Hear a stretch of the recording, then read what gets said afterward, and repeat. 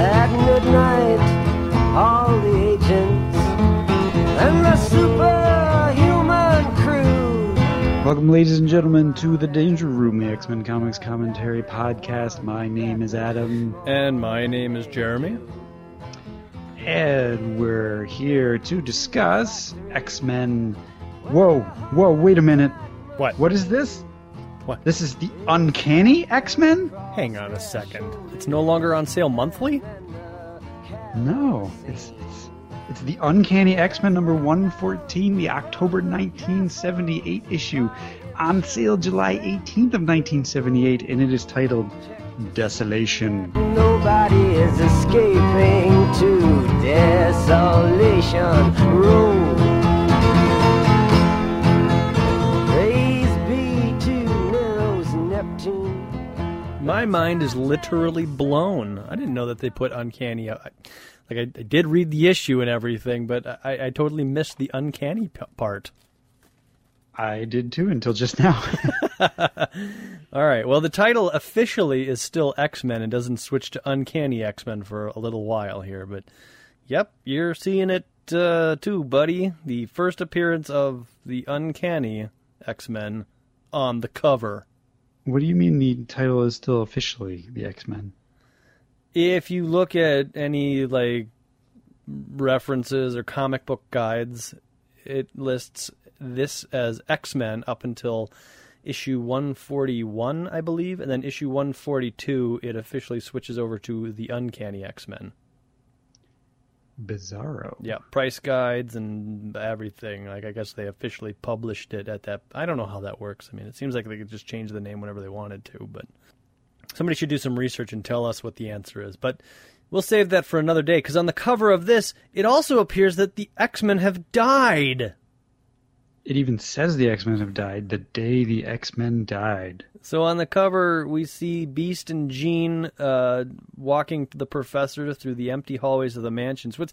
Come on, this is a total spoiler cover, because in the last issue, we left Beast and Jean Grey in the middle of Antarctica freezing, so this cover immediately tells us that they're fine.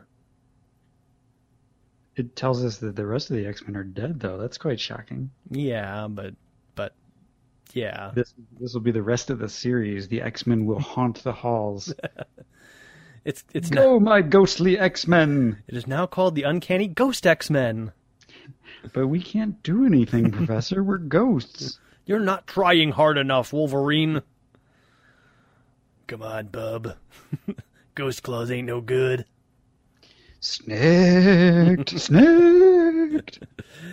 Yep, the X-Men are ghostly. And this is a I'm going to do it again. It's a John Byrne and Chuck Austin cover. Or Terry Austin. I'm going to get everybody's name wrong.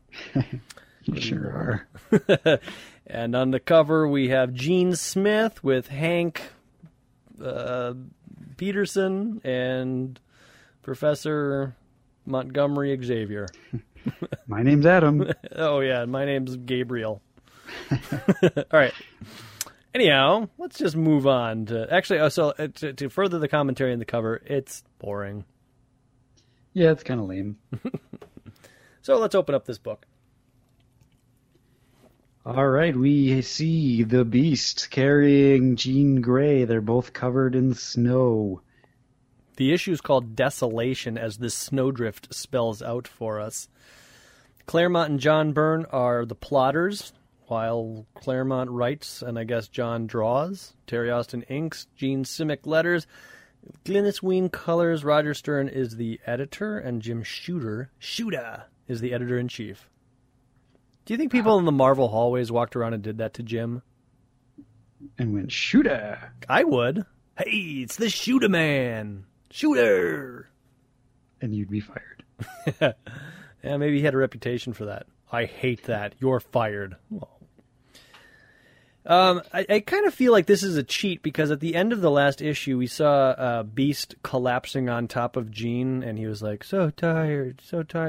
Why am I so warm even though it's so cold out? And then in this dialogue, it's like, he doesn't know why. He should have died. He almost did. He felt his life slip away, but something deep inside him forced him to walk across the Antarctic wastes. I felt like that was kind of a cheat. Well, what would you rather have seen happen? Him die. No, I'm kidding. I don't know, like maybe the Phoenix Force, like even subconsciously Jean's able to conjure up some power to get them to go, or I don't know. Maybe a SHIELD helicopter comes by, or the Avengers maybe.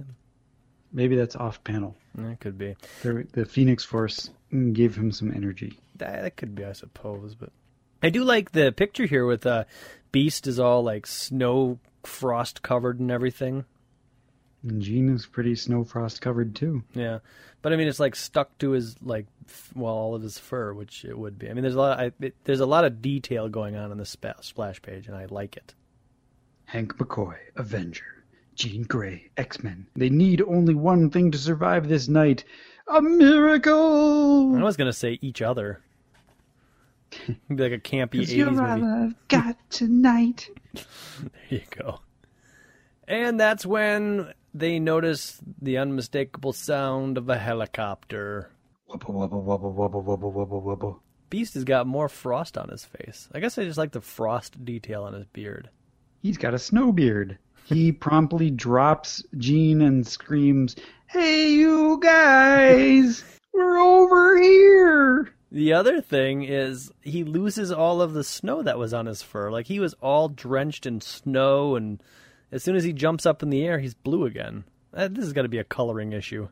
The snow falls off, and you can see some of it's around him.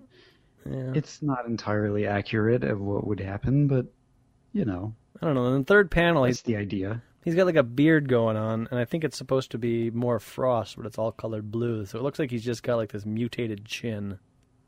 Oh. Well, anyways, he's not able to signal the helicopter because obviously it's snowing, and why would a helicopter expect a couple of people to be on the ground? So that's when he slaps Jean to make her make a starburst. No, he doesn't slap her. He doesn't slap her. That's a strictly Wolverine move. Okay. He does say, "Come on, Jean, wakey, wakey. Breakfast is ready." Eggs and bakey. And she's like, "Bacon! I love bacon!" And then she whips up a solar flare. Actually, she shoots the ground and goes, "Scott!" and makes the Phoenix bird. Ow! Krakow's in this issue? He is. Or Krakoa? Continuing to get names incorrect. Jean, I asked for a starburst, not the 4th of July. I don't have Starburst, I only have Jolly Rancher. Well, Jean is all upset, and she's basically reacting to the last thing she remembers, which was the rest of the X-Men being buried by volcano, if you can recall. So she's just shooting stuff to try to get Scott and the rest of the X-Men. The X-Men are trapped, Beast. They're buried alive in Magneto's complex. We've got to dig them out. And that's when Beast starts singing, "She was cold as ice." There's a lot of song lyrics in this issue. And then that's when the helicopter pilot notices the Phoenix bird, and they come down and pick her up, I guess. That's what happens. Before that, though, Beast is like, "Listen, there's no use in even trying or thinking about the rest of the X-Men. They've never survived greater odds. They're dead." Yeah, he is kind of a defeatist here. I've not seen any bodies or blood, or, we haven't done any psychic probes of the area, but let's just face facts. They're dead. There's no way anyone else could have survived, and I'm cold. Let's just get on that helicopter. That's really what he's saying, is like, the X-Men probably are alive, but I'm cold. Scott and the X-Men are dead, Jean. They're dead. That's all there is to it. Well, meanwhile, some time passes, as denoted by the dialogue box here. And some rocks fall, and then a big metal fist punches through a mountain, and it's the X-Men! With a mighty pow! It's the Ghost X-Men! Here we are, Ghost X-Men! Ghost Nightcrawler, teleport over there! Okay, Ghost Banshee. Then it turns out that they're in the land of the lost. There's Marshall, Will, and Holly, and some Sleestaks. Oh, wait, no. Wow. I have no idea what you're talking about. Oh, Land of the Lost? I know what Land... I've never seen Land of the Lost. Really? I know what it is. Jeez, man. It's a TV show, right? Google, like, a Sleestak. You'll instantly, like, oh, I know what that is. Remade into a Will Ferrell movie? Yeah, which was terrible. Did it have Sleestaks? I don't know. Probably. I only got halfway through it before I was like, this is bad. Actually, no, I didn't watch that. I watched Journey to the Center of the Earth with Brendan Fraser. That I couldn't get halfway through. No. So I've never watched the Will Ferrell Land of the Lost. I bet it's hilarious. Maybe.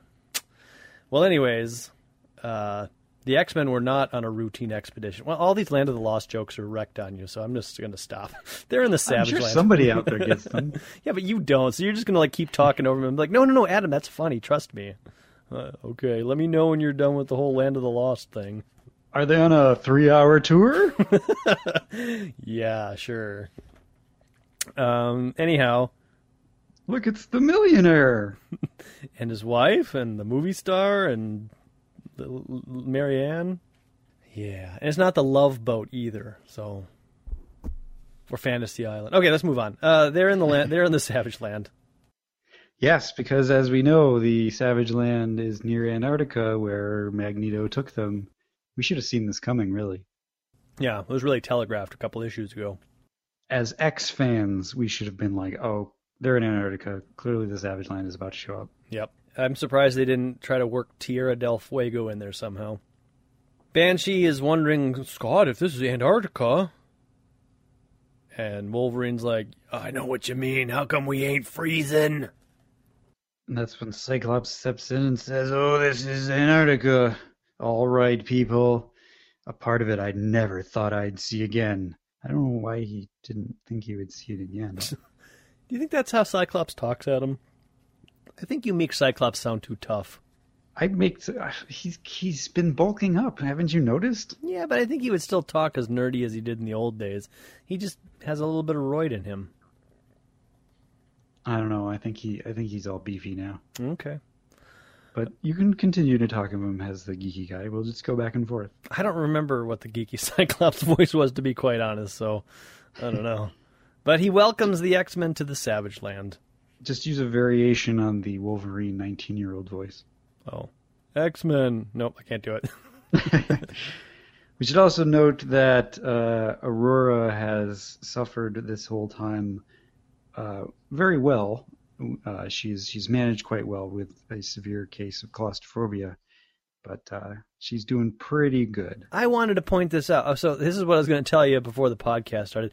I read this issue like a week ago, so my memory's a little hazy on some of the details in here, so I might be going to you for some of the details. But one thing I do remember is they do talk about like the whole claustrophobia thing, and in the the fifth panel of this page, every single X-Man is like, Aurora, let me help you. Storm, let me help you. Gently, you've been through a lot. No need to push you. And Wolverine's like, hey guys, let me help. But he doesn't say anything. He's just thinking that to himself, it seems like. It's just, there's an awful lot of attention paid to getting Storm out of this hole.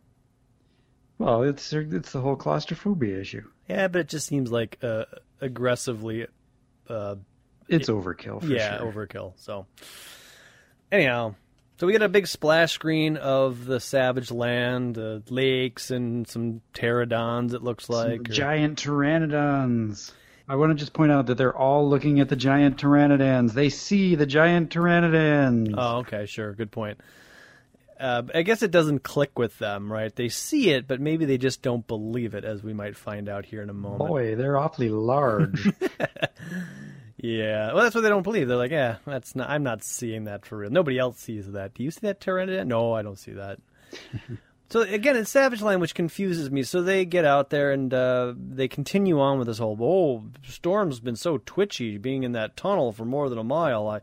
She's not herself. But then Banshee says, we've got open sky above us. What you say we do a bit of flying?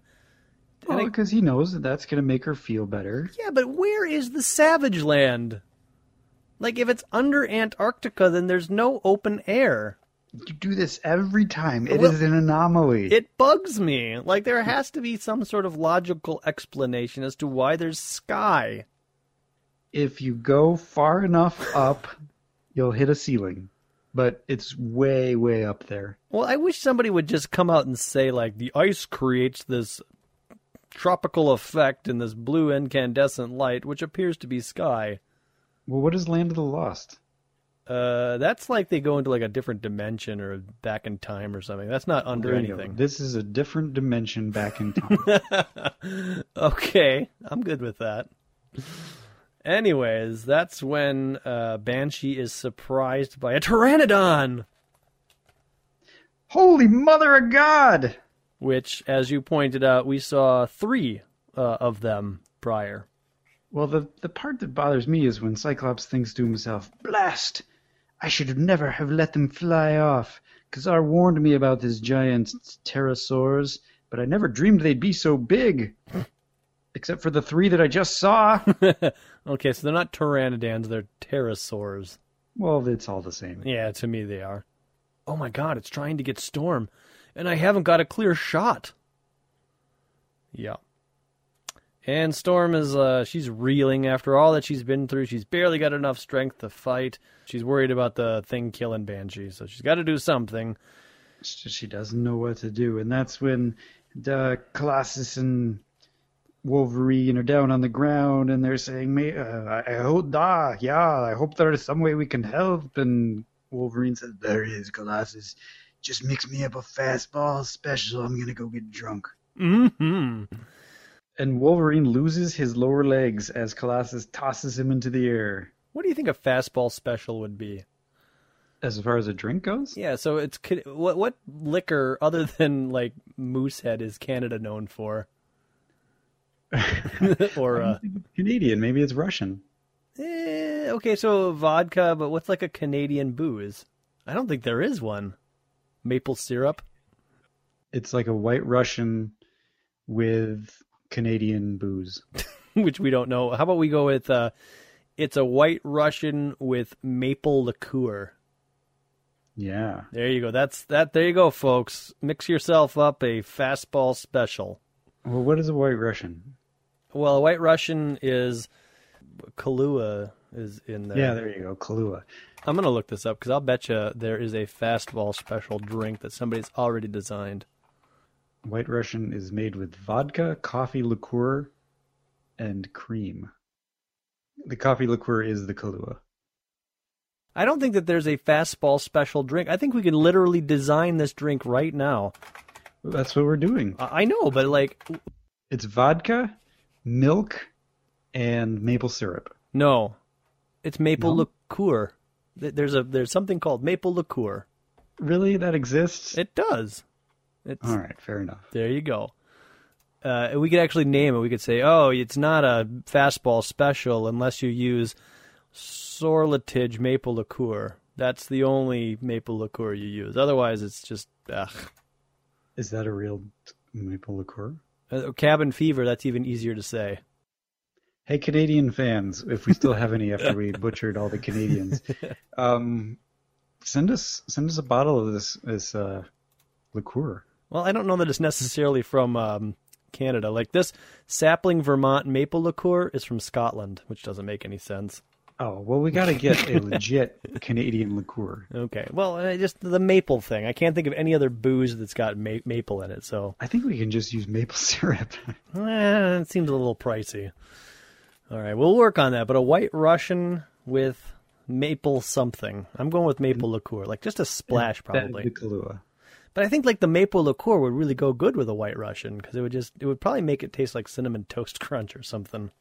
So basically, a fastball special is rum chata. It's a great idea. All right, folks, we'll post that recipe online. But anyways, let's get back to this episode. We probably won't post that recipe online. We will accept photos. Send us photos of your versions of a fastball special and with the recipes. There you go. go. The recipe that we just laid out, but if you come up with your own, that's fine too. Post them on Facebook. Do it. Do it now. Well, anyways, Wolverine, he goes flying up towards the pterosaur, and he starts slicing away at the pterosaur's, I don't know, his eye, essentially. Cyclops says, "Wolverine, what are you doing?" "What comes naturally, boss. Any objections?" "Didn't think so. Shrek!" And the pterosaur loses its grip on Banshee. Wolverine is slicing and dicing and cutting, and he's like, "It's been a long time since I've been able to cut loose like this, and I intend to make the most of it." So he is savagely destroying this pterosaur. And it does a crash landing with Wolverine on top of it, and the rest of the X-Men go running through the jungle in order to find Wolverine and the pterosaur, and presumably Banshee and Storm. Mm-hmm. And somebody spots them in the woods. It's somebody who clearly is able to shave because he only has stubble. By all that's holy, it can't be, but it is Cyclops. Even though he's changed his costume and his voice slightly, I'd know that voice anywhere. I would argue that Cyclops' costume has not changed that dramatically. That's true. It's blue with yellow, and he's got a visor, so it's like, maybe these are his Wednesday togs. But yes, this guy, whoever he is, he assumes that, well, if he's here, perhaps these people with him are X-Men. Or maybe he joined the Avengers. No, yeah, that could be.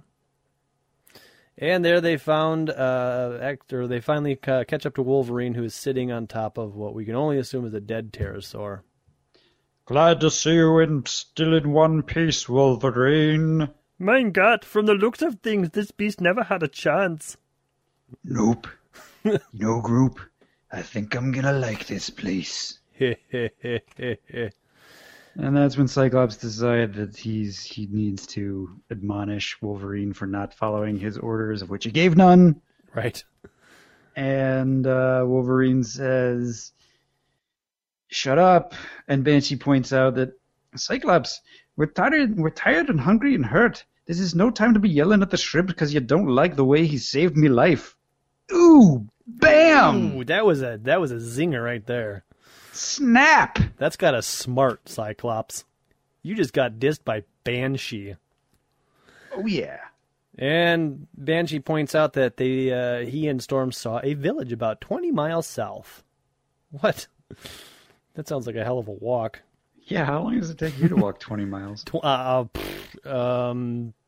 could only say maybe, let me think about this, 150 minutes. So 2.5 hours. Okay, well, that's not bad. Yeah, I guess not. I'm thinking it takes me about 15 minutes to walk 2 miles, so multiply that by 10. And these guys are like athletic, so it takes them maybe take them an hour and a half. Well, yeah, they could. Well, yeah, sure. Solid 145. Some of them can fly. Yeah, and Nightcrawler could take turns like teleporting them up 20 feet. Well, he can do that like once. Oh, then he passes before out. He's like, oh man, I am so tired. Somebody's gonna carry me. Well, whoever this mystery man is, he can sense their power, number one, and they are, number two, precisely what he needs, so he continues to trail them. Who could this mystery man be? I've got no idea. We'll find out later, because we have to switch our attention to more than half a world away and a Quinjet that is descending upon a mansion in Westchester, New York. And it is a week later from the scene that we just saw. Yep. Jean Grey's put on some nice clothes. Beast is wearing a shirt for some reason. and jeans. Why? I don't know. He got tired of running around in underwear. And they get to Since meet... when? I don't know. And they get to meet Lilandra, or Lilandra gets to meet Beast. One of the two. So this is the famous Princess Lilandra. Hi, I'm Hank McCoy. I'm pleased to meet you. Can we have a moment? Wait, Jean, I'll come with you. No, let her go. So Jean is going to break the bad news to the professor. The news? Is it bad? Yeah. Come on, princess. Let's go for a walk. Hey, she is a princess, so he can say that. Totally. Without it being like a cocky Han Solo thing. Well, she was a princess too. Never mind. Adam, it just works in both contexts. It totally does. So Jean enters the room. There's a lot of dialogue. The professor's writing his memoir or something. And her face is calm, her hands steady, only her eyes betray her. And all she says is, Professor? No. Charles? No, she says, Professor Charles! And that's how he knows. And I guess she's had a week to get over it, so she's not thinking it's that big a deal. Yeah. Just the man of my life is dead. No big whoop. That same morning in the Savage Land. I guess it's been a week for these folks as well. They're all their what happened to Banshee's clothes? His costume was fully intact, and now he's wearing like a leather loincloth. It's hot out. And like animal teeth. And somehow he found a corncob pipe. You know, to be honest, I thought it was Kesar at first. I did too. It took me a couple of reasons, but that's not Kesar. He's not even in this issue. So somehow Banshee like lost all of his clothes, but was able to come across a corncob pipe. 2-button eyes made out of coal. These are the Mohawk people. All these men and women have mohawks. In my tongue, Baroque, this is called ein Schweif, a tail. Ein Schweif. But what does that mean, Jeremy? Oh, it means a ramble. A what? A ramble. It means, yeah. And what does a tail in German actually sound like? Ein Schwanz. I don't know what the deal with this translation is, but Google says it's wrong. So if we have any German listeners out there, what is it? Is it ein Schweif or ein Schwanz? I don't know. Like, I've always equated ein Schwanz with the other tail, if you catch my drift. I don't know. I guess we'll trust Google on this one. That's ein Schnitzel. Oh, okay. So apparently Nightcrawler does not know German. Yeah, I forgot it all. Cyclops is also he's lost his costume. He's got I don't know, like a bandage around his chest for some reason. Did he get hurt? Yes. Okay. I don't know. And he's wearing a headband. It's to carry his visor in case he ever needs it. Oh, okay. Because he's wearing his sunglasses. So, man, these X-Men came super prepared. Yeah, he brought his sunglasses along. Mm-hmm. Or maybe he forged his goggles into sunglasses. Could be. Banshee's a little weirded out because he's wondering why Cyclops isn't more broken up about the fact that Jean is dead. A valid concern. And we should point out that the X-Men do think that Jean and Beast are dead. That's right. Morning, boss. What's the drill for today? More of the same. Rest and relaxation. Enjoy it while you can. We'll be pulling out soon. That's what he said. Wait. I'll pass the word. Hi, Tatai, I'll pass the word. So they're basically vacationing, I guess? Maybe building up their strength so that they can return home? I don't know what they're doing. Well, Banshee gets a glimpse of Storm, who has also lost her costume, but is wearing some sexy leather loincloth and booby covers. Not only that, but she has one leg standing in some sort of demure position. It's a really ridiculous pose, but she does look very good. Oh, yeah. John Byrne draws a very attractive Storm, and I'm wondering, is it like the lack of pupils that makes this so interesting? Oh, I don't know. But I hate the one leg up. It's like just like, hey, I'm just standing with one leg on the drum, la la la. That's kind of what doesn't make sense, is that one leg is resting on top of a drum. Like, why is that happening? This place reminds me of my home in Africa. I'd almost forgotten how much I missed it. La la la. Yes, Chief Tonga's wife gave me these robes. Do you like them? Aurora, love, do you have to ask? Okay, so the chief's wife wears ripped-up robes, huh? Yeah. Okay, sure. Why not? No, they were like leftover. The chief's wife's robes are actually really nice. So Storm and Banshee split up. I'll see you a bit later, lass. I've got some errands to run for Scott. Except that he said there was nothing but rest and relaxation, so I'm lying to you, lass. I'm just telling you something because I'm actually feeling a little awkward and have nothing else to say to you right now. I've got to go fix a minor problem in my jockey. I have to fix my schwanz.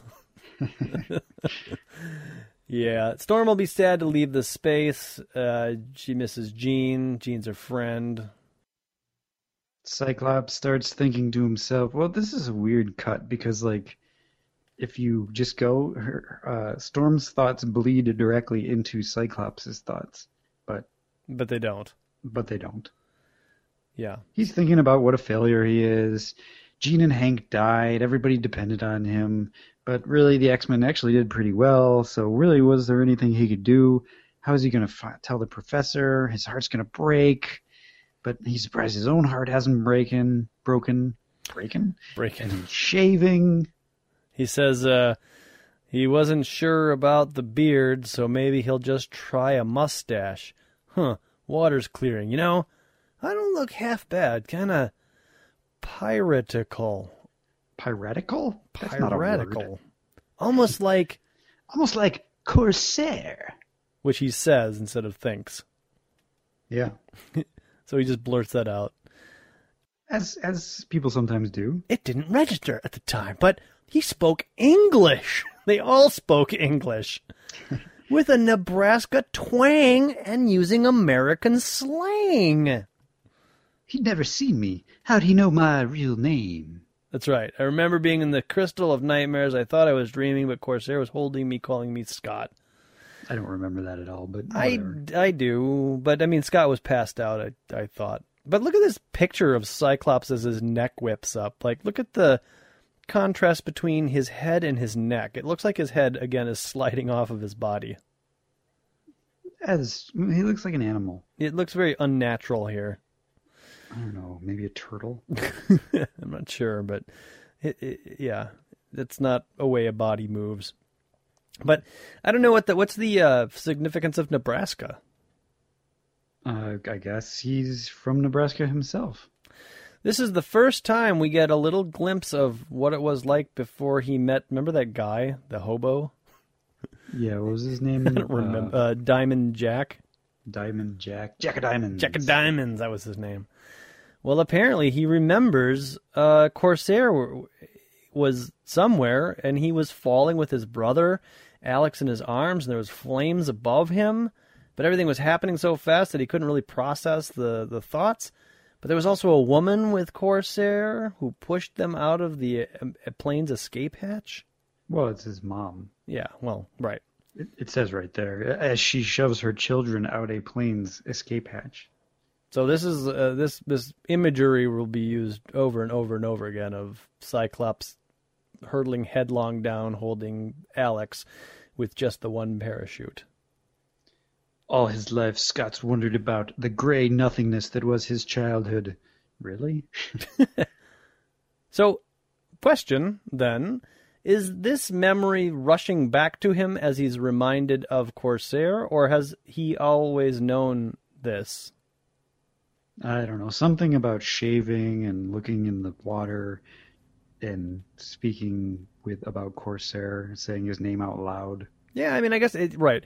It's all designed to be like, wait, Corsair, Nebraska, my father. That could be him.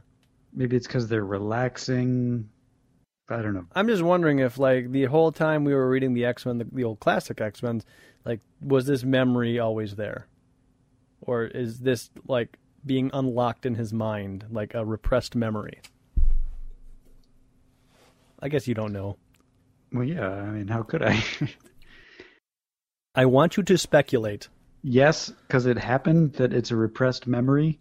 As for why he didn't remember it when he first bumped into Corsair, who knows? But whatever. Okay. Well, he gets interrupted by Storm, who says, Scott! And that's when he says, no, the memories, they're gone. So did he just forget everything? Apparently.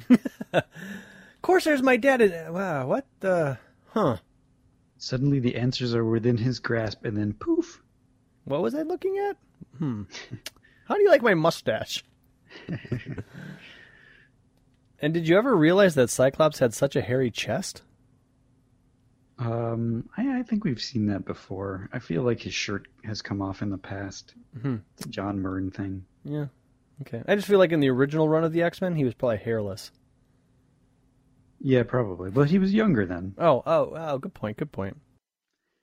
I thought, like, you might like someone with whom to share your grief. I ain't got no grief. I don't understand. I don't either. I mourned for Hank, but for Jean, there's nothing. What a dick.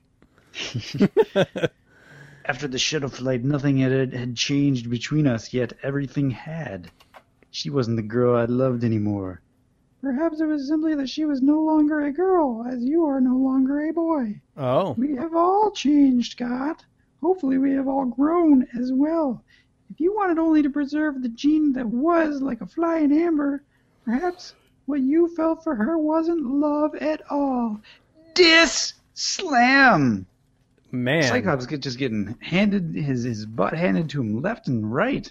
It has not been a good day for Cyclops. Well, I guess it's been a week, I suppose. Anyways.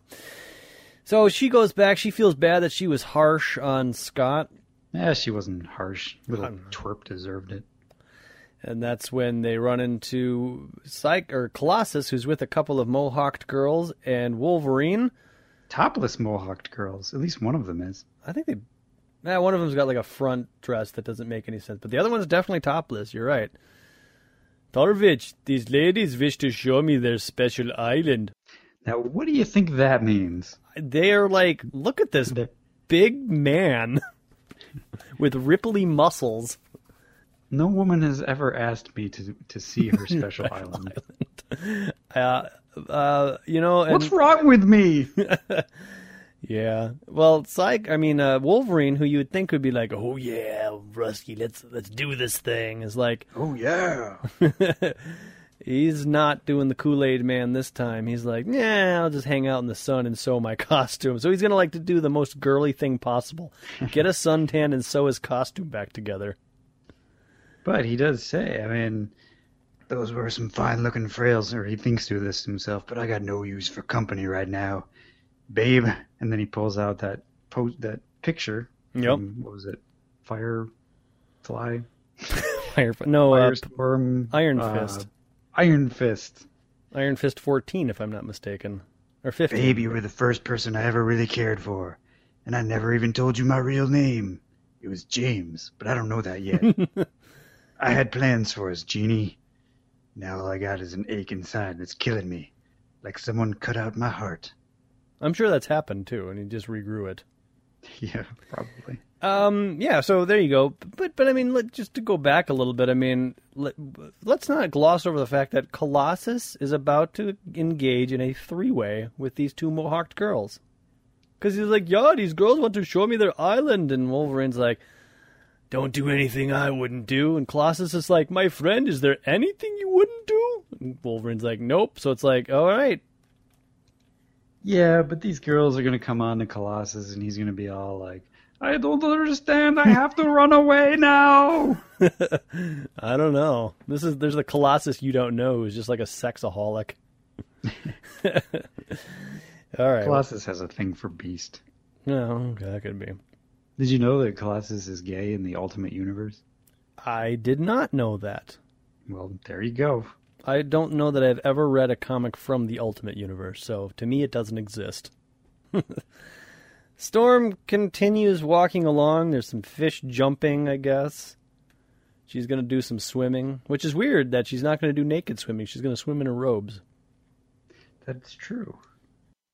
That's very uncharacteristic. Right, we made such a big deal earlier about her naked swimming, and now she's like, nah, just swim in these clothes. The mysterious stranger behind her sees her and thinks to herself, that black woman, the life force within her is incredible. No, I mustn't, but I hunger. I take issue with the fourth panel on this page. Yeah? Everything looks sideways. It's confusing. I feel like the shadow is of this guy sneaking up on Storm is very... Oh, that's a shadow. I thought it was just like compressed grass or something. Like he was. That's what I was gonna say. It looks like compressed grass. Yeah. It looks like just a big divot in the ground, but no, it's a shadow. Okay. It's a very poorly drawn shadow. Shadow doesn't work because I see his hands aren't. Okay, I thought his hands were on the ground and he was like scraping backward. No. But I still okay. So I don't like the shadow. It's a top-down picture, so we're looking down from the sky at Storm, who is laying in the water, half in, half out. But then she's sideways, so you're like, what's happening? I'm falling, or she's falling. Somebody save her. Well, it's top down, so she's not sideways. I know that, but I mean, when your eye goes to it, you're like, what's happening here? Like, I don't know, a top-down picture to me, she should be the other way. She should be vertical rather than horizontal. That doesn't bother me. The shadow bothers me. But The shadow kind of wrecks it as well. But anyways, that's when this man comes and rips her head off. Just I should say she's very happy here in the Savage Land. It reminds her a lot of her homeland of Africa. And she's going to be sad to leave. And then he comes and rips her head off. I am sorry, Charles. I do not mean to cause you pain. Like, why are you ripping her head off then? Come on. She needs that. Right. And so anyways, you covered this, but this person, whoever it is, only wants a little bit of energy, but he cannot resist all of this beautiful, delicious energy. I think I might know who this is. Well, based on this little shadow here, it looks like a bird man. Whoa. But we won't find out now for another page or so. The lightning bolt flies out of the earth with a mighty zzzz-cow. And then there's a woman scream and a man scream and blazes. A lightning bolt erupting up from the ground. Storm! I want to point out that all of the X-Men kind of react and like, oh my god, we got to get to him or her, except for Colossus. Do you know why? Because Colossus is knee-deep in women. Well, Banshee is hanging out with this Mohawk girl, too. Yeah, but he's still got a thing for Moira, so he's like, I really shouldn't be doing... Oh, what was that scream? I'm going to go check that out. Yeah, they're probably just chatting. Maybe they're having a picnic. Right. Like, he's tempted, but... I saw Storm heading that way, and that big Zap Bolt is his trademark. Did you hear? Wolverine saw Aurora. And off they go. Banshee says she was swimming. If she let her guard down, she could have been ambushed. Ambush, boss? How about massacred? Freeze! All of you! No one makes a move until I say go. Cyclops, what is it? It is someone who should be dead. And oh my gosh, we turn the page, and it's a full-page spread of somebody, not just somebody, but a Pteranodon grabbing Storm's hair. Dead mutant? I am evil incarnate. I cannot die. Behold, fools, the rebirth of Sauron! And he's standing above Storm as if he's killed her. And the X-Men look on. Next issue, Visions of Death. Well, before we jump into the classic portion, we did get some communique. One of them came in the form of an iTunes review. Well, actually, 2 iTunes reviews, but one of them's a 5-star, and it says that their prayers were answered. They recently mentioned to a friend that they wish they could find a podcast centered around the X-Men, much like Kevin Smith's Fat Man on Batman. And he found that podcast, and it's the Danger Room. So somebody has likened us to Kevin Smith. How do you feel about that, Adam? I feel like someone should try to get us a mention on his show. Because this is like the 3rd mention for him on our show. Right. I think you have to pay for mentions on his show. They seem to have a little bit bigger of a listener base. But I, too, listen to the Fat Man on Batman. So you're in good company. This came from Unjaki. But a while ago, when they first launched their radio network, maybe it was $100 to get like a commercial, essentially. So we could have made ourselves a commercial. What was his name? Unjaki? Yeah, Unejakey. Unjaki. And I have to say, I was going to be satisfied. We made it to 40. I was perfectly pleased with that, but somebody went and gave us 41, so now it's the climb to 45. And the 41st star review, or whatever you want to call it, I'm sorry, it's a 3-star? Yeah, what's up with that? Like, there's 45 stars and 1 3-star. Why would you rate something... at all? I mean, I could see a 1-star. If you hated the show and you wanted to let everybody know that you hated the show, you give it 1 star. I get that. But I don't really understand the value of giving something 3 stars. It doesn't help. It doesn't really hinder. I feel like if you're going to give a 3-star rating, you have to back it up and say, I'm giving this thing 3 stars. You want to know why? I like the X-Men, but these 2 guys are boring. Yeah, you gotta give us a review. If you're going below the 5 stars, we need a review so that we can either improve or Or tell you how wrong you are. Yeah. Adam didn't want to say it, but I did. I was going to say ignore, but I felt that was wrong. Well, there you go. Did we get anything else? I know we got a couple more likes, so our like counter was stuck at 122, but now it's up to the 123, so that's kind of nice. Yeah, we're in 2 episodes. We're going to read off all the names of all the new people that liked since last time we did this. And I have to tell you, if your privacy settings are set to hidden, I can't tell who you are. So if I skip you, or we skip you, sorry. You've got a week to lower your privacy settings so I can figure out who you are, and then we'll include your name. I mean, you probably don't care. Yeah. So it's okay. I'm trying to figure out... Yeah. Well, you're just paranoid because you got your privacy settings set all that way. Yeah, and just wait till the show comes out and then reset your privacy settings if you want your name to be read on the show. I'm kidding. I'm paranoid too. My stuff's all set to private as well. I'm sure mine is too. I don't want you creepy people knowing who I am. And if your privacy setting is set that way, you probably don't want to be read on the air anyway. So Exactly. it all works out. But anyways, did we get anything else on Facebook? Oh yeah, we got a letter from Wesley Hansen. Okay. Oh yes. You may remember that he was going to Comic-Con. I do. Or Wizard World. He says, "Hey, Adam and Jeremy, Wizard World was so amazing. I got to meet the one and only Stan Lee." I'm jealous. He was so cool. He said that I was looking sharp. Yeah, his Facebook profile picture is him and Stan Lee. That's true. That's pretty sweet. Yeah. Yeah. Carry on. I still can't believe that I got to meet the godfather of comics. I am sorry that I could not get him to say hi to you guys. His managers would not let people have any cell phones by him. You know what? I got to say that I just don't think he tried hard enough. I had him sign my Stan Lee card from the 1990 Marvel card set. I also got to meet Chris Claremont, and he signed my Wolverine 4-part miniseries, Wolverine 1, Uncanny X-Men 109, blah, blah, blah, blah, blah. Yeah, a lot of issues. They had a panel for the X-Men 50th birthday, and it was awesome.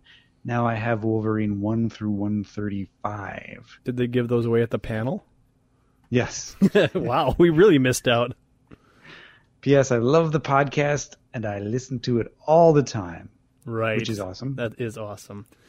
Yeah, you could have put a wire on yourself. You could have done any number of things and just got him to say, like, any combination of words that we could have edited into, "I love Danger Room."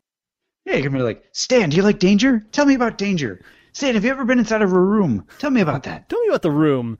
Have you ever been in love? Now say the word "I." Okay, thanks. Good job.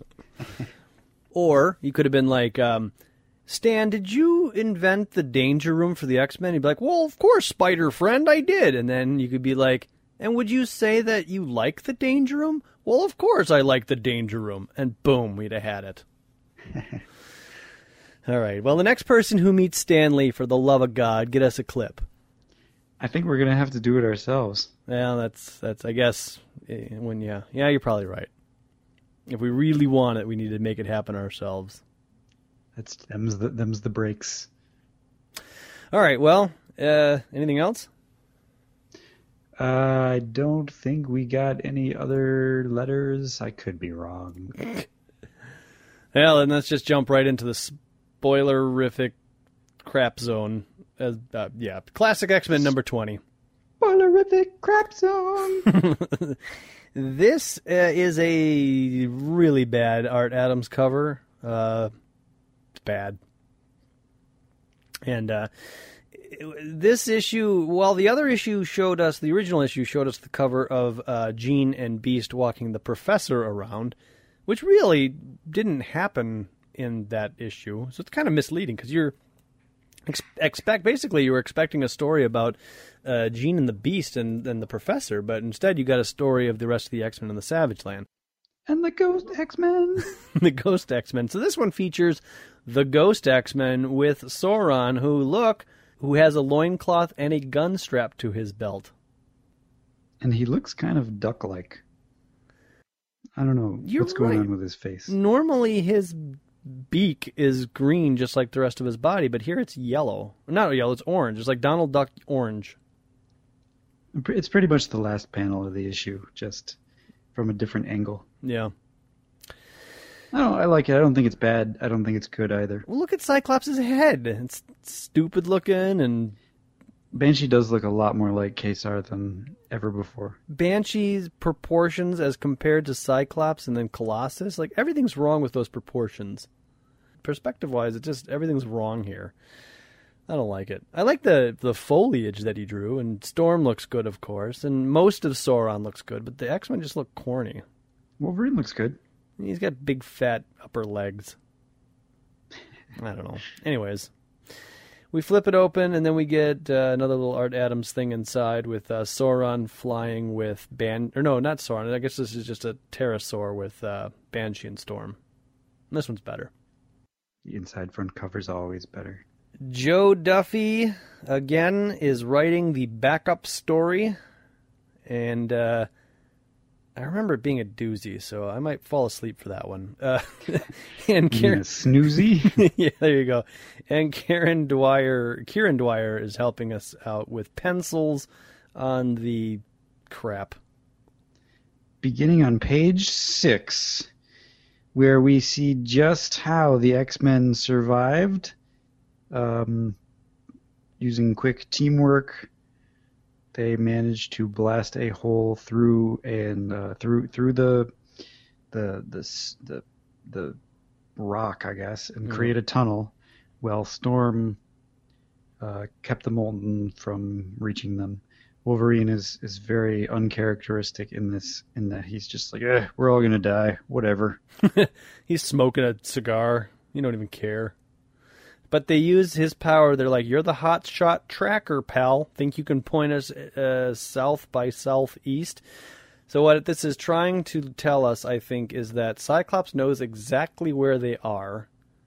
Yep, that's the impression that I got. And what they're going to do is they're going to use their teamwork. And like we haven't in the normal continuity, we haven't established that Wolverine is a tracker or has a healing factor or anything that makes Wolverine other than his bones. Haven't we established that he's? I thought we know that he has heightened senses. So. Heightened senses, we know, but we don't really know what that means. He's able to sense when something's not right, like the robot gene. Like we haven't established that it's because it smelled like a robot. It just was, my senses are telling me this is all wrong. That's not been fully fleshed out. And we definitely don't know he's a tracker, but whatever. So Storm has some more claustrophobia issues that she kind of overcomes, and then falls down, gets really tired. Well, she also talks about like she's generating these lightning bolts inside of this cave, and she says it's hard to do in such a small spot. But she's shooting those lightning bolts out of her hands, and I thought again that she had like weather control. Well, yes, she has weather control and the ability to shoot lightning out of her hands, as we've seen many times. Yeah, okay, but I don't think like the official Marvel handbook or the official handbook of the Marvel universe recognizes that power. Well, it should. All right, it's canon. Yeah, it has happened. Wolverine goes deaf. Oh right, yeah. Banshee is screaming in order, like he takes over for Cyclops to dig more through the tunnels, dig more tunnels through the rock, and Wolverine, for some reason, needs to stand in front of him and goes deaf. Wolverine's eardrums are both ruptured. He is deaf and will remain so unless his healing power can repair the damage. Reminder, he's got a healing factor, even though we don't know that. And now Wolverine and Cyclops are punching and slicing the rock wall, which seems like it would take a really long time. Next flashback is on page 12, where Beast and Marvel Girl Phoenix are at an Antarctica research base, and Beast calls Captain America and apologizes for stealing the Quinjet. Captain America says, I understand. I hope everything worked all right. Phoenix passes out for some reason. Yeah, she's been meditating. She's been scanning the area now for the X-Men. She can't find a trace of them. Magneto's done something to the Earth's magnetic field to inhibit long-range telepathic projections. I can't mind link with Professor Xavier. And I think that is actually canon. Like, I think at some point he did or does do that. I just don't think we've seen it. But, yeah. So in canon, it's referenced elsewhere, but this, I think they're trying to preempt the reference of that. Anyways, it's stupid. It just means that Jean can't use her powers over long distances. For some reason, Storm's rags are now pink instead of yellow. Yeah, they are. That's dumb. Random. Just random changes. Well, maybe they thought, like, yellow's a dumb color for the chief's wife. Let's make it pink. And that's the end of the issue. I mean, that's whatever. That's the end of that issue. Now, this backup story called Mother of the Bride, John Bolton, of course, written by Joe Duffy. I have no clue what the hell is going on in this story. All right, let me summarize the story really quickly. Because I think that's all we need to do, because it is so weird, and I don't understand anything that's going on here. So, go. Storm is vacationing between missions, and she uncovers a secret that this huge company, what is it called, Tree House or something, 12 Trees. They're building some sort of ZK-23 or YK-23, a special material that is strong as steel, light as plastic, strong as steel, cheaper than either. But it turns out that the process for making this stuff creates zombies out of people. Yeah. And Storm uncovers this plot. She gets attacked by zombies, had some bad nightmares where she's about to marry the Johnny 12 Trees, the owner of the 12 Trees Foundation. I don't know what it has something to do with her mother. She starts thinking about her mom. The X-Men are there, but she gets attacked by zombies. X-23 is tomorrow at whatever the cost. It is my fortune. I won't let you stand in my way. Kill her, kill her, kill her. The zombies attack. And she doesn't know whether or not she can kill them. And the lightning, naturally, Mother Nature kills all the zombies by striking them with lightning. Those who embrace nature are in turn embraced by her. Those who turn their backs on her are abandoned. And if any of them has survived, let them look to the laws of their own flawed and greedy species and see what mercy they may find. What the hell is this story doing in here? I don't know. Every other story, except, I guess, the other Storm story about the writer, did something to, like, expand upon the background of an X character or Magneto, or show us, like, what was happening between the panels and stuff. But this is, like, this doesn't fit anywhere. This is just a these are the days of Storm's life. It's a slice of Storm's life. It's horrible, though. It's just horrible. This is just terrible. It's terrible. Okay. Do you not agree? I mean, like, I didn't think it was good or bad. I don't know. I guess I just didn't care.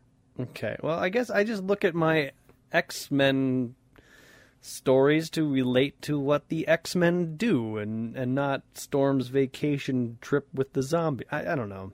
Just... At first I was hoping that it would have something to do with, like, Dracula and Storm's relationship with Dracula. Right, because that'll be a thing at some point. It's not yet, but it will be. But no.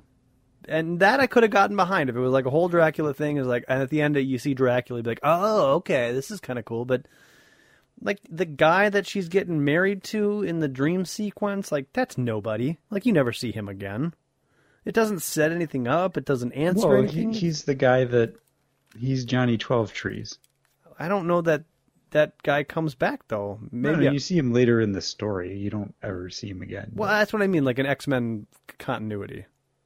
Like this isn't the first appearance of Johnny 12 Trees where you're like, oh, that's where he came from.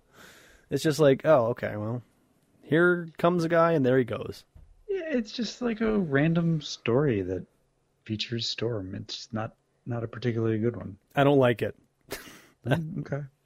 So let's move on. We've got more to cover. And Adam, you got to tell me why we're covering these next 3 issues. You know, we're trying to catch up with all the issues that happened around or featured the X-Men.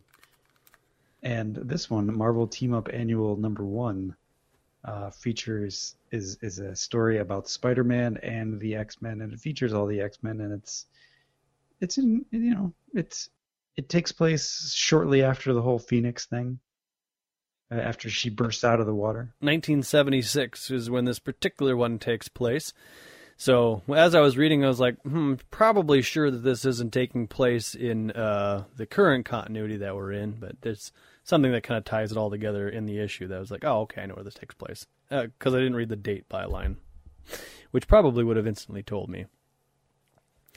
But yeah, so on the cover of the issue, you do get Colossus, Storm, Cyclops, Nightcrawler, and Wolverine all fighting a giant, dumb-looking robot with Spider-Man.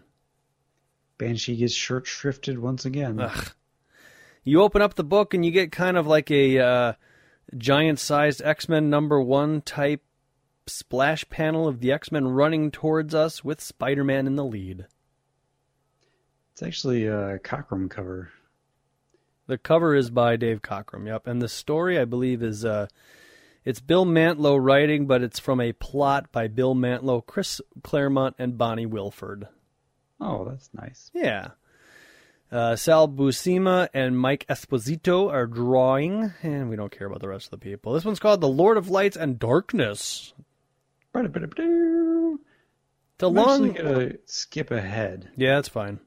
To where the X-Men come into play, and then we'll kind of backtrack because we don't really need all that setup. Let me give you like the condensed setup here. There's a bunch of people in a thing called the Nest, and something happens, and it looks like they explode, and then we meet the X-Men. They're on a plane with one Peter Parker. Yep, and a senator. It looks like. And I'm not entirely sure why they're on this plane. Why are they? I guess they're going to explore some sort of radiation mutant conference they're all headed towards. Yeah, something about mutation, which is why the X-Men and the Professor are there, because Reed Richards had tickets to this thing, but Reed Richards at the last minute couldn't make it to the conference and knew that the Professor had an interest in mutation, so rather than sending just Reed Richards, they decided to send the Professor and 7 other teenagers. Which makes perfect sense. And I got to say, the Professor is wearing an ascot. And Cyclops has got a turtleneck on. This is like old school Cyclops. It is. He's not quite as beefy as he was. Nightcrawler's there, but he's got his image inducer on, so he's looking like that movie star guy. Colossus looks like a mafia thug. Totally. So does Banshee, though. He looks like he's in the Irish mob there. Yeah. You want to throw dice there, laddie. Wolverine starts up some trouble. Well, the Senator's upset. With the Senator because he's a jerk. Yeah. And you got to look at Wolverine's hair on the second to last panel. It's like, it's pretty intense. It actually kind of looks like Lil Andra's head. It's like a Batman. it's yeah. He's wearing a Batman cloak. A cowl. Batman cowl. He's like, Bub, you know what I discovered? Batman. Batman's awesome. That's why I wear these bat head dress. This isn't my hair. Yeah. Well, the Cyclops breaks up the little fight thing, and good timing because the airplane that they're all flying in flies into blackness, and the plane goes crazy. Jeremy, wait, there's a funny line. Oh. Cyclops stops Wolverine from fighting the guy and says, "Let him go, let him go now." Oh, I forgot about that. He doesn't know his name. He doesn't. Well, even this, so this takes place right after Phoenix is born, and we know that nobody knows his name at that point. But even in issue 114 that we just read, or what was it, 112, 114, whatever it was, they still don't know what his name is. Only the leprechauns know what his name is. And isn't that weird? Like, this is what I'm talking about. They're literally all sitting around the breakfast table eating their Cheerios, and they're like, Kurt, do you like Monopoly? Because we could play Monopoly later. What about you, Pete? And then they look at Wolverine and they're like, and you? Wolverine. Do you like Monopoly? No, bub. That's the Wolverine, bub. And isn't somebody like, okay, look, I'm Cyclops, that's Peter, there's Jean. Wait, Cyclops is Cyclops all of a sudden? Or I'm Scott. Whoops. Like, wouldn't he be like, what's your name? Do you have a name? Can we call you something? Or, like, the professor's got to be writing paychecks out to all these people. What does he write on the check? Well, the professor's got to know his name because he's always doing mind probes. Yeah. Well, not really, as I think we'll learn in this very issue when it comes to Peter Parker and Spider-Man's identity. That's true. Yeah. But anyway, so the plane's crashing, and as the plane's crashing, Wolverine's like, well, I let the senator go, leader man. Satisfied? Scott, what's happening? Yeah, so the plane's shaken up. The stewardess, I guess, is noticing that outside of the mountain, it looks like there's guided missiles heading towards the airplane. Oh, that is a stewardess. I thought it was Jean with miscolored hair. And I don't think so. Well, it might. No, it's a stewardess. No, you're right, because she's wearing she's got a V-neck. She's got like a collar on, whereas Jean doesn't. Yeah. And Peter Parker jumps into the scene now, and he's like, they're not missiles. I recognize them. They were invented by the Swedish scientist Marshall. They're racks. Oh, yeah, racks. Which is short for, it says it earlier here, something that's like Minions of Hell or something. And if you play Borderlands, you would recognize racks as the birds that fly all around and shoot at you. But they're robots here. Rakshasas. There you go. That's and they're the demon guardians of hell in Hindu mythology. There you go. That might play into this issue as they come. No one asks how they survived the Holocaust of thermonuclear meltdown because no one aboard the plane is aware that such a Holocaust had ever taken place. So the people we talked about earlier in the issue had gone through, like, there's this guy who's talking like a detective, like, it's a bad day. I went to the nest. The nest is full of robots. I don't like the robots. I could have explained my name to them, but they still needed to see my ID. All that sort of crap. They all died. The thing blew up. And then the racks are mysteriously still alive. And attacking the ship. My eyes burning, I can't see. Blinding the pilots. The professor opens his mouth as wide as he possibly can. Scott, Peter! Only you two are close enough! And for some reason, even though Colossus has never said this in the X-Men, he uses the word da, Professor. Da, Professor. I'm going to use this many times in the future, but not yet. Yes, I'm going to say da a lot. And so Peter Parker is like, well, I recognize Xavier, so the rest of those must be X-Men. Hello, you met them when you were infected by the Morbius disease. So yes, they're X-Men. You kissed one of them, for God's sakes, Jean. But anyways, he ducks off into the bathroom to change. Well, right. But they're in plain clothes. Yeah, but I mean, there was a redheaded girl in a costume, and now there's a redheaded girl with the professor. I don't know.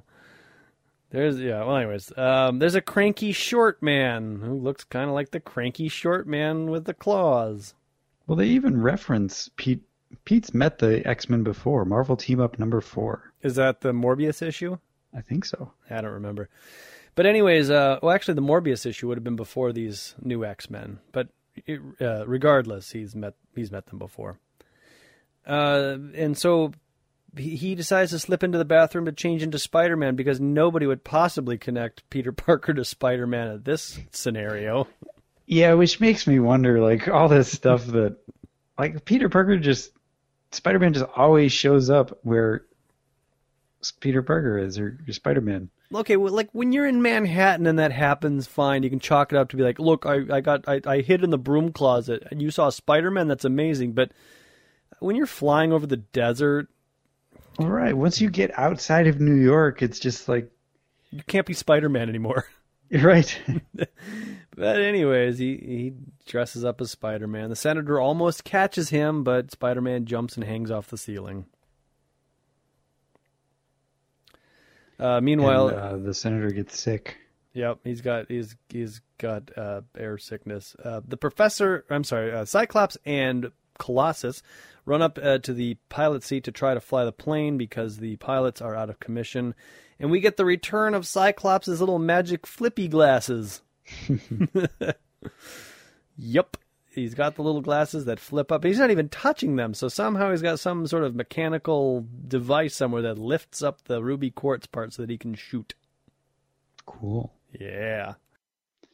The Racks break into the ship, and Spider-Man kicks one of them and then uses his webbing to seal the area of the ship that was broken into so that the... But I want to point something out. On the last page, before Spider-Man kicks the Rack, you see Storm with her headdress on, and she's got all black, so she's either in the shadows or she's in her Storm costume. But on the next page, when Banshee and Storm jump out of the airplane, they're in their plain clothes with no headdress. Oops. And then in the next page, now they've discarded their clothing and they're in their costumes. That's a mistake. Like, who is editing this issue and let that pass? Archie Goodwin, we're looking at you, buddy. That's why he's no longer editor-in-chief. He just didn't care anymore. Like, yeah, I saw the mistake. I didn't care. You're a bunch of dumb 12-year-olds reading my books anyways. Someday nobody's going to do a podcast. Yeah, no way anybody would scrutinize these issues that closely that anybody would ever catch this mistake.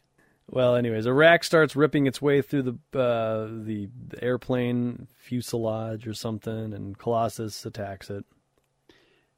And hits it straight towards Wolverine and Nightcrawler and the Professor and Jean. And Nightcrawler gets out of the way and leaves everybody else to have to get hit. Don't worry about me! I can teleport right away. His Bamf is yellow rather than purple, which kind of bothers me. And Snicked is spelt wrong. Yeah, it's got an extra. It's S-N-I-C-K-T. Snicked. Snicketick. And Wolverine looks at his claws and like, God, they've never made that noise before. Something's wrong. And yeah, so Wolverine slices it pretty uselessly, and Jean Grey stops it with her mind blasts. But then Spider-Man saves the day. Yep. By slamming it into the ground. And nobody here is like, oh my God, Peter Parker is Spider-Man. It's pretty amazing. And the Professor's there, and even the Professor's like, oh. I mean, he should be, right? Because he's like, what are you doing here, Quick Mind Probe? Oh, okay then. Right? Wouldn't you if you're the Professor? Yeah, nobody says anything. They don't even say, Spider-Man, where'd you come from? They're like, oh, that's normal. It's Spider-Man's here. He's everywhere. Well, they go up to the cockpit, and Cyclops apparently has gone crazy due to the expression Elton John is flying the plane. Yeah, he's in one of his more lame wigs, but the sunglasses are right.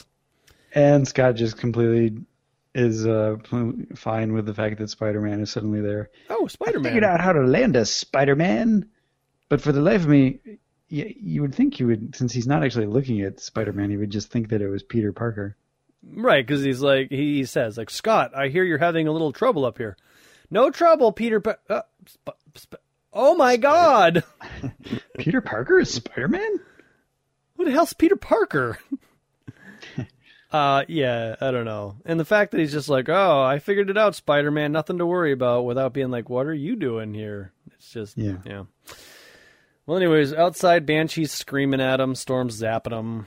They're still trying to land the plane. Destroying some more racks. They ended up, they can't get the landing gear out, and they can't slow down. So Spider-Man jumps through the hole in the floor of the plane and creates a parachute to slow the plane down, which somehow works. Apparently, this is a trick he picked up from Reed Richards in Fantastic Four number 166.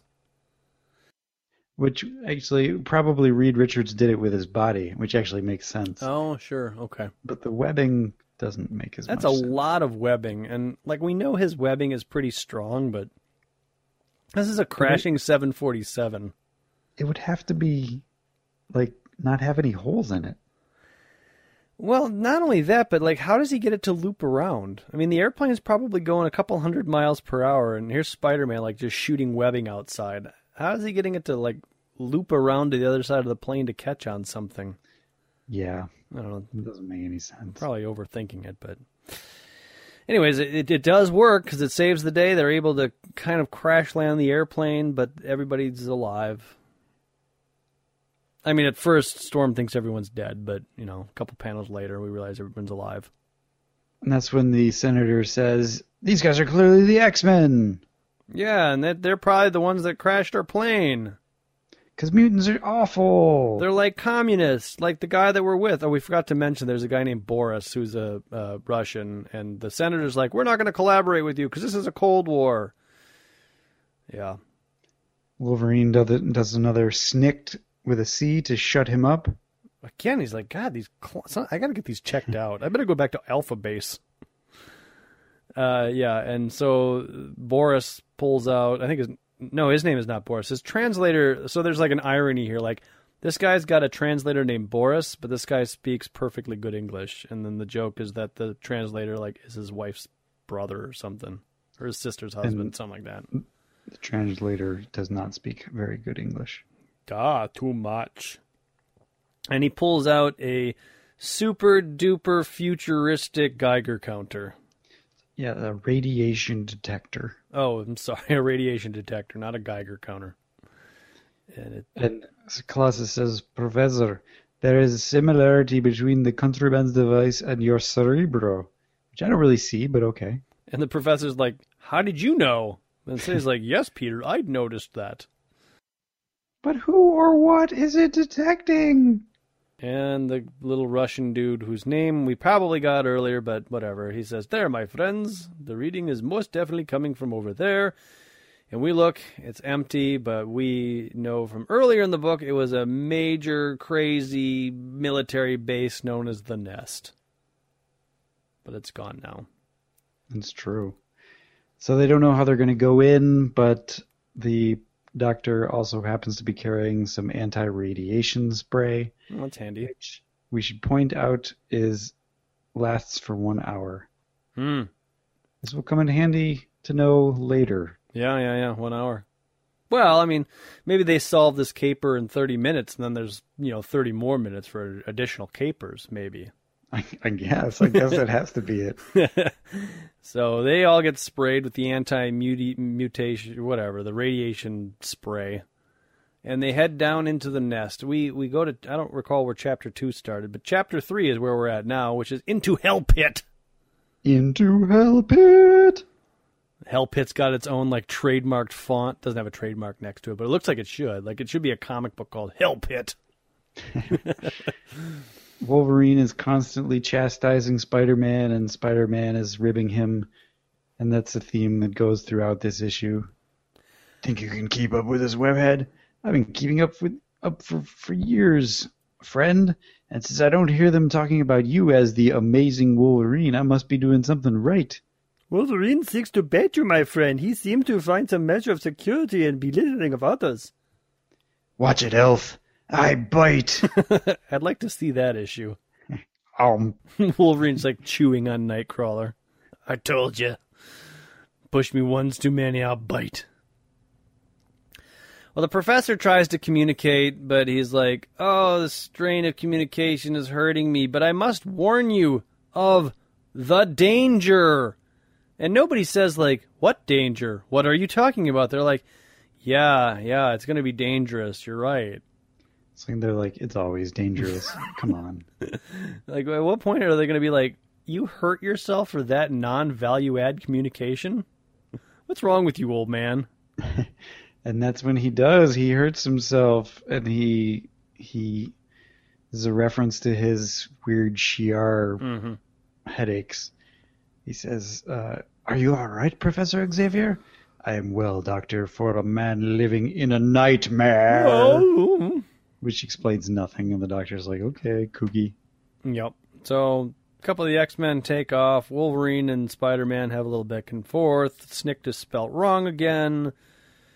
Nightcrawler separates them. Nightcrawler mentions that Spider-Man's a good guy from his appearance in Spider-Man 162. Mm-hmm. Yeah, and there's a lot of filler in here, but eventually they all end up inside the base. Well, some of them end up inside the base, and two cloudy, mysterious people come up and say, "These are not the ones we're looking for. These are not the droids we're looking for. Let's go elsewhere." And they eventually come out after knocking Banshee and Storm out. And then they go up to take on the rest of the X-Men, which they do pretty handily, including Spider-Man. We get the dramatic introduction of Yamadharma. Yamadharma. Yamadharma. Dude. I am Yamadharma, and I am death. The X-Men just fall over laughing. They're like, Yamadharma? What the heck? Then face Colossus' death and meet your Urg. Yeah, there's a lot of stuff. They realize that Jean is in fact the one that they are looking for after they beat up all of the X-Men. Yeah, they capture all of the X-Men in Storm, and there's like a little dialogue here, and they're like, "Before you stand 8 beings, they stare at you, and it is in their voices you hear. It is they who have removed your clothing and replaced it with your uniform, the garb of the Phoenix." And you're like, what? What else do they do? These sick Yamadharma freaks. We are now in Chapter 4, A Gathering of Gods. Yes. Storm wakes up, Jean wakes up and she's like, "What? You had me naked? I'll kill you!" And there are 8 of these guys, just like there were 8 of the guys from the nest originally. So I guess they didn't die. No, they didn't. Apparently turned into gods. Yeah, jumping a little ahead. I mean, there was a Hindu guy who was working really close to like some radiation stuff, and apparently when it blew up, like his thoughts on mythology and stuff like infected these other people. And they turned into Brahma, Mara the Dreamer, Yama the Death God, Kali the Black Madness, and Agni Lord of Fire, Vishnu the Preserver, Ratri the Night, and Shiva the Destroyer. Kali Rama. I think it's a little presumptuous to call yourself Vishnu, but whatever. Some of them didn't live, though. The 8 people lived, but there were some other people down there that died. There were other people? I don't know. There's like a skeleton down here. Oh, that's right. Because there were 9 people down there, yeah, and one of them died. I don't know who died. Probably doesn't matter. I think the 9th one was the one who was the guy who had this belief system that created all these guys. Oh, okay. So in some sort of lame way, the X-Men are being held in some sort of net that blocks all of their powers a little bit. Individually. So, what basically, like, Storm can't get out of hers because it's storm-proof. Wolverine can't get out of his because it's Wolverine-proof. But the X-Men figure out that if they use their powers on the other people's traps, then they are able to easily get out of them. Except that Nightcrawler is the first one to use it. Each of us has attempted to free ourselves from this field, but our own powers held us. Yet perhaps there is another way. Although my power of teleportation failed to free me, it caused a rift in the field, freeing Banshee. Yeah. All right. Simple as that. So the rift is there. Banshee screams, which lets Colossus go. Colossus punches. It's a domino effect from there. Oh, and Colossus says some Russian, which is... Normally we don't do the Russian from the outside things, but this is kind of interesting. It's all in Russian alphabetic. It's like 6 pi AROAAPIOBAC. Yeah, it looks like Gnarafo back. Благодарю вас. That's not how you pronounce it at all, Adam. That didn't sound like Gnarafo back at all. Благодарю вас. Jeez. And that means thank you. It's a very ugly way of saying thank you. Thank you, Banshee. Many thanks. Oh, your language is so beautiful. Duh. So Colossus frees Cyclops, Cyclops frees Spider-Man, Spider-Man frees Storm, Storm frees Wolverine, Wolverine has nobody to free and is sad. Wolverine saved nobody. What's wrong with my claws?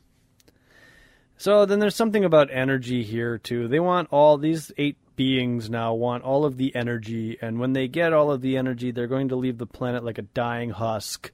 And Phoenix is the catalyst of all that, if she'll just submit. But she won't. And so they fight. It's one heck of a fight, too. And wow. they defeat the 8 people, but somewhere in there they all have a change of heart, and they're going to try to save the 8 beings and send them out to space or something like that.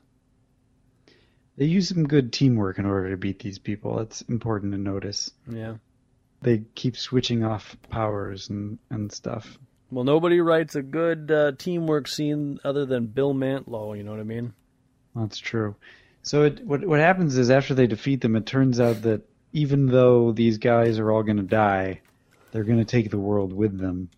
And that's when the X-Men decide, well, we better save them that we can save the world. Tell us what to do, Scott! And for some reason, Scott knows exactly what to do. He's like, all right, everybody, link hands and do exactly as I say.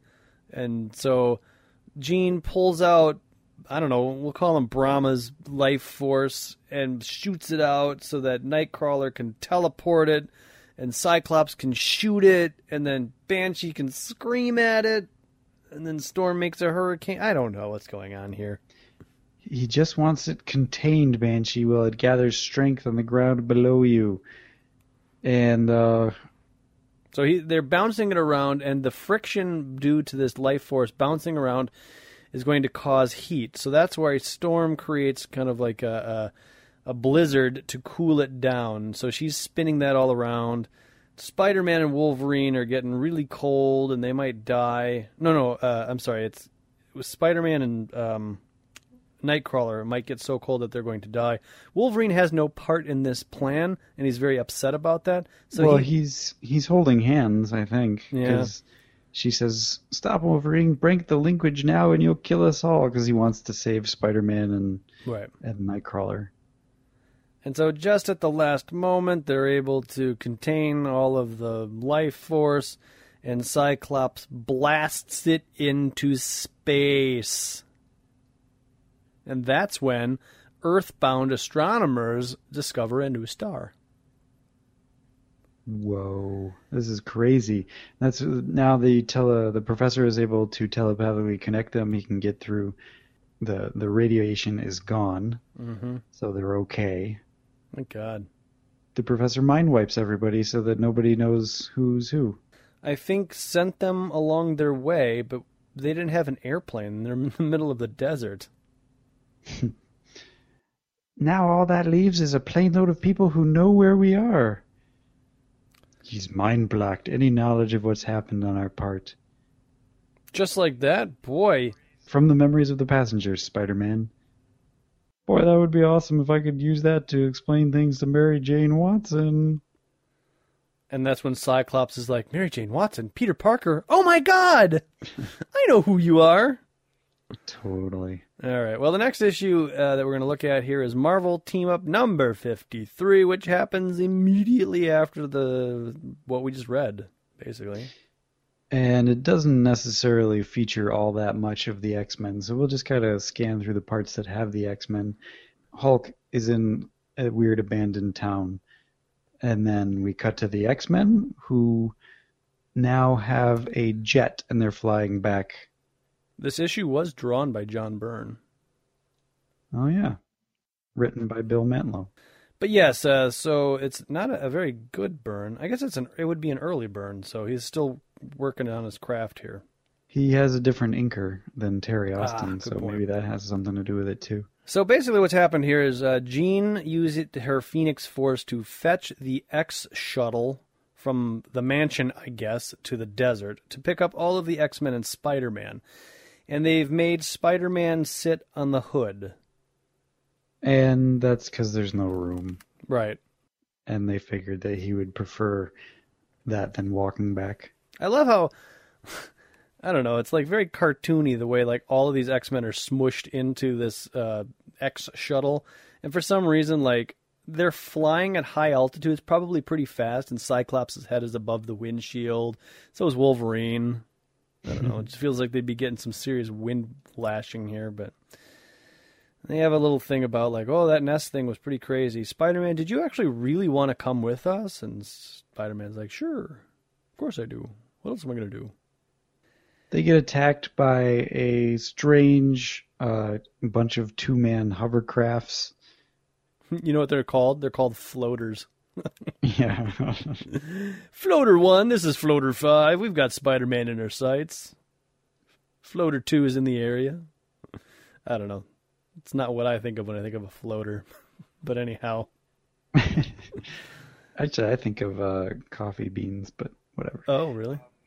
The floaters fire missiles at the X-Men, and the X-Men, Cyclops manages to destroy them all, save one. Big surprise there. Mm-hmm. And it knocks Spider-Man off of the ship onto the deadly rocks below, but Banshee saves him at the last second. Mm-hmm. And that's when they realize that there's a mysterious town nearby that is what the floaters are protecting. And Spider-Man sees on the visi screen of the ship that they have that the Hulk is there. And he decides that, boy, he better go check this out because Bruce Banner, he doesn't want Bruce Banner to die. Right. So the X-Men take off, leaving Banshee to fly Spider-Man to the town, and then Banshee's going to return back to catch up with the team. Mm-hmm. And on the way, Spider-Man gets too heavy and they almost run into some trees and stuff, but they're okay. And then Banshee goes away. And that's pretty much it. Hulk is fighting a dude named Wood God. Yeah, I don't even care. Yeah. He turns into Bruce Banner for a little while. There's a little explanation, like there's like some people in suits that are like, oh my God, what are you doing here? You should be dead. This whole area is radiated. And that's when Spider-Man's like, oh yeah, I was sprayed with anti-radiation stuff. I'm cool. Yeah. And that's what you were talking about before. So presumably the first Nest mission took 30 minutes, and now he's just in the second half hour of the day. Right. That's the only explanation. So the next issue is Marvel Tales featuring Spider-Man. And we have issue 262 here, which is a reprint of probably 54, I guess. Well, no, this is a modern comic. This oh, really? This is kind of a retcon. So we'll be really brief. It's basically what happens with the X-Men after they leave Spider-Man, which they get attacked, and then Banshee shows up, and it's like 6 pages long. So we're just mentioning that it exists. 262. They get attacked by some West Coast Avenger. Hang on now, I didn't recognize. Is this a Sam Keith cover? It is, yeah. Nice. I wish the whole issue was drawn by Sam Keith, but it's not. That would have been way cooler. This issue is drawn by Vince Evans, and he's fresh out of high school or something. It's not very good, but it's very 90s. Arian is the colorist, so that's kind of cool. We got a one-named person as the colorer. Arian? Can't be Arian. It's got to be like Orion. And Barry Dutter is the writer. But yes. Anyways, it takes place immediately after they left Banshee and Spider-Man to deal with the Hulk. So it features West Coast Avengers villains, which I don't recognize, but if you guys out there really care about this, it's Marvel Tales 262. Yeah. And it's just terribly drawn. Look at the professor's head in that third panel. It's only like 6 pages long. Nothing major happens. Some dude named Sunstroke attacks them. They land. If you thought my description of what they looked like in the shuttle before was corny looking, it's really corny looking here on the second page, I guess. But yeah, they fight, and it turns out they're all curious because like a cactus shows up out of nowhere. Like some mountain grabs Wolverine, and he doesn't understand how that's possible. And then the X-Men get away, and they don't really bother to investigate or follow up as to why any of this is happening. And it turns out that these West Coast Avengers are, do they have names? Yeah, they have names. Cactus, Gia, you can come out now. Oh, and then there's a girl whose name is Butt. Butte. Just like I was talking about a few months ago on the podcast, a hill with like a flat top. It's like a butte or a butt or something like that. Mm-hmm. So anyways, these guys are like elements or, I don't know, they're stupid. But they decide that they're going to stop shooting down airplanes. That's nice of them. So that's kind of funny that they decided to like revisit this story 30 years later. Yeah, it's kind of random. And do it terribly. I mean, I would even say it's more random than the Metoxo thing we did. Perhaps you disagree. No, I mean, yeah, it's definitely more random than the Metoxo thing. It's very short and not very good. Yeah. The Metoxo thing was at least entertaining. Yeah. So nothing to say much about that, and that's basically all we got. True dat, yo. So if you want to join into the fun, why don't you visit us at www.xmenpodcast.com, or you can go to facebook.com/Danger Room Podcast. You could follow us on our Twitter feed, which is at Danger Room Go. You could try to find us on the Stitcher. Go into iTunes, find us. Bunch of places. You could leave us a message, which you probably won't do, which is at 501-GET-X-Men. I think that's everything. All right, Adam, you got anything else? Now let's wrap this turkey up and send it off to Christmas. Okay. Then until next time, folks, the Danger Room is closed.